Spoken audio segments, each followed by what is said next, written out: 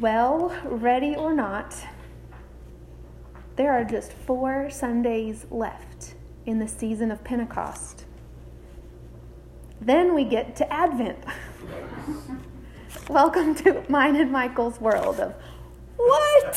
Where did this time go? 4 Sundays left in ordinary time when I wear the green stole, when we have green, just to remind us of growth and new life, this time of tending and nurturing before we change and begin a new season in the church year. So since the last Sunday in May, we've spent the last 4 months, give or take, exploring what it means to take seriously, radically, intentionally, the call of the Holy Spirit upon us to be a community of faith that is restless, growing, creating, and mirroring the loving, boundary-breaking, relationship-seeking heart of the divine. And Mark's gospel has been our guide in this discernment time. And for Mark, the heart of the gospel of Jesus is about discipleship. What it is, what it isn't, what it costs, and what it offers. Mark describes authentic discipleship through the teachings and actions of Jesus in community. Discipleship can't flourish when we're by ourselves. We need others to be disciples with. Authentic discipleship is about letting the relationship we each have with Jesus affect all our other relationships as a result. And so, a disciple of Jesus lives in the ways that Jesus has been describing for the last few weeks. It can get kind of redundant. Jesus continues to repeat himself for good reason. The disciples then didn't get it, which maybe gives us some hope that we're not expected to get it, at least the first time around, either. Whoever wishes to become great, or first, or best, must become a servant, must become least in service to others. And in this giving away of ourselves or our egos, that's what that means, the reign of God will continue to unfold. It's not about negating ourselves or eliminating ourselves. We don't make ourselves disappear. We take the part that always seeks to be first, let that go aside so that the reign of God can continue to unfold in us as we're fully present with others in community. Discipleship then is not about living happily ever after or finding a comfortable, prosperous life. It's not a life lived seeking protection and the blessing of the powers that be in order to stay alive, to stay popular or electable or successful. The call of discipleship, as Jesus extends it, is to a life where stands are taken with clarity and steadfastness, where our reactions are managed, and that no storm can shake our inmost calm, because relationships stay at the heart. From disciples that we read about this summer, like John the Baptizer and Mary Magdalene, and the unnamed parents of children who were in need of healing, we learned about praying honestly about belief and unbelief. We learned about parents who advocate for themselves and for those they love. And we learned from Jesus himself that discipleship takes investment in relationship. And at times it's a struggle when it's the people that we're closest to who have raised us and loved us, when they can't quite see our journey that we are called to walk. We stick to it while tending relationships. Jesus practiced this 3-part structure: taking stands, managing you, tending relationships, as a way to show disciples who take this way seriously how to hold on when they face rejections, unwillingness to go along, and offense. That's what Jesus faced. So when relationship is the goal, not winning this competition of the best disciple for the gold star and the blue ribbon, when it's relationship that we're tending, everything comes back to caring for the community.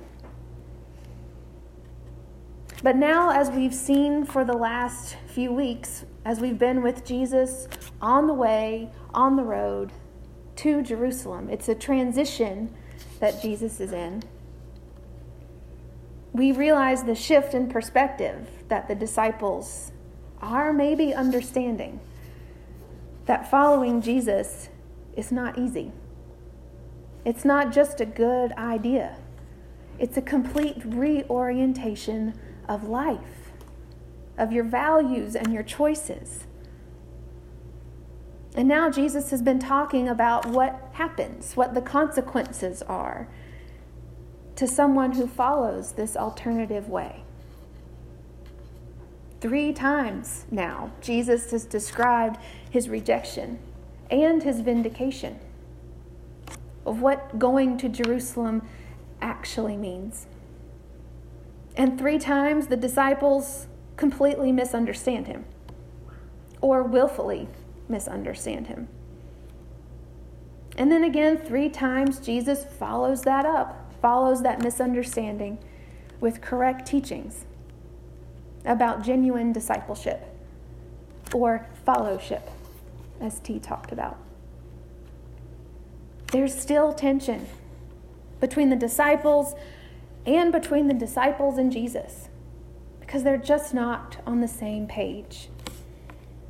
It's been building up continually. And now, as they're on this way to Jerusalem, they've moved, at least some of them, James and John, from being afraid to ask any questions and keeping their comments to themselves about who is the greatest. At least 2 of them now have summoned their courage and are going to ask Jesus what's on their heart.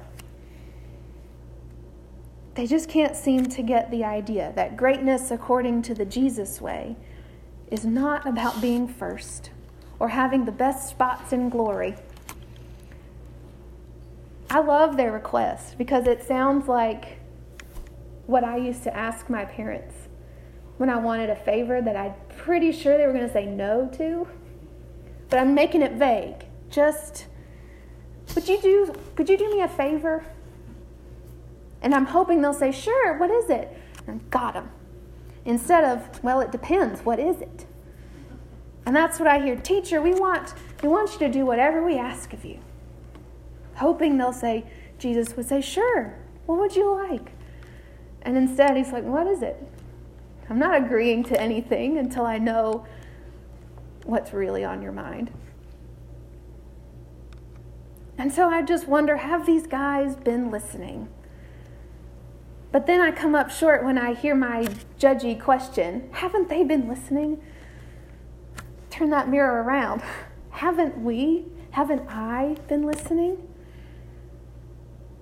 We can understand, because we've read through the whole gospel, that their request to sit on the right and left side of Jesus in glory sounds an awful lot like the 2 anonymous criminals that will be on either side of Jesus in glory on the cross.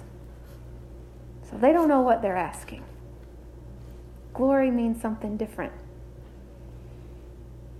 So once again, Jesus takes the time, more patience than maybe I would have, to teach again what it means to be great in the God movement. And he takes the prevailing power model, the structure of Rome, because that is the world that they lived in, this domination system where rulers lord power over the ruled, and great ones tend to become tyrants because there are no checks on power. and says, this is not how it is among you, my disciples. Greatness is not about power over. It's about power alongside. Greatness is about service, a willingness to experience suffering that will come when you enter into real relationship with someone, discover their needs, discover that maybe our power and privilege contributes to their need, but also how we can ease suffering by claiming where we are and doing something to change the balance of power, tending relationships. That is power demonstrated by Jesus, who came to serve those who were overlooked and oppressed, minimized and marginalized by the powers that be. And any who seek to follow Jesus and be great will seek to be great doing the things that made Jesus great. Healing and blessing, welcoming and loving, and bearing the consequences of that greatness. Because discipleship is a way of life, not just a good idea or a formula to follow to be a good person. Faithfully following the way of Jesus comes back around to remember his call, that we remember we are salt, to reclaim our saltiness as we take stands and manage ourselves and tend relationships. Remember the saltiness of our tears and our sweat. Remind us of our motivation to find fulfilling work. And remember we're called to empathize. Weep with those who weep. And it's our saltiness that brings us closer to peace with one another. So as we continue for 4 more Sundays in this season of living into our call to be a congregation upon whom the Spirit of the Lord has been poured out, readying ourselves as followers of Jesus for the transitions to come of calendar and season and church year. Here's some questions for us to ponder in our hearts and respond to by our actions. Do I feel that over time, my eyes are being opened to a new way of being human? That I'm less interested now in status, position, and titles, and am more concerned with the other, my neighbors, and those who are in need? Am I willing to lose my life as Jesus meant it, truly living for values beyond and greater than myself?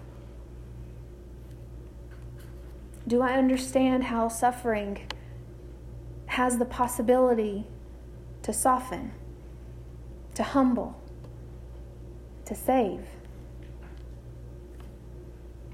On the road of discipleship, where do I sense Jesus walking ahead of me and calling me to follow? What amazes me on this road? And what makes me afraid?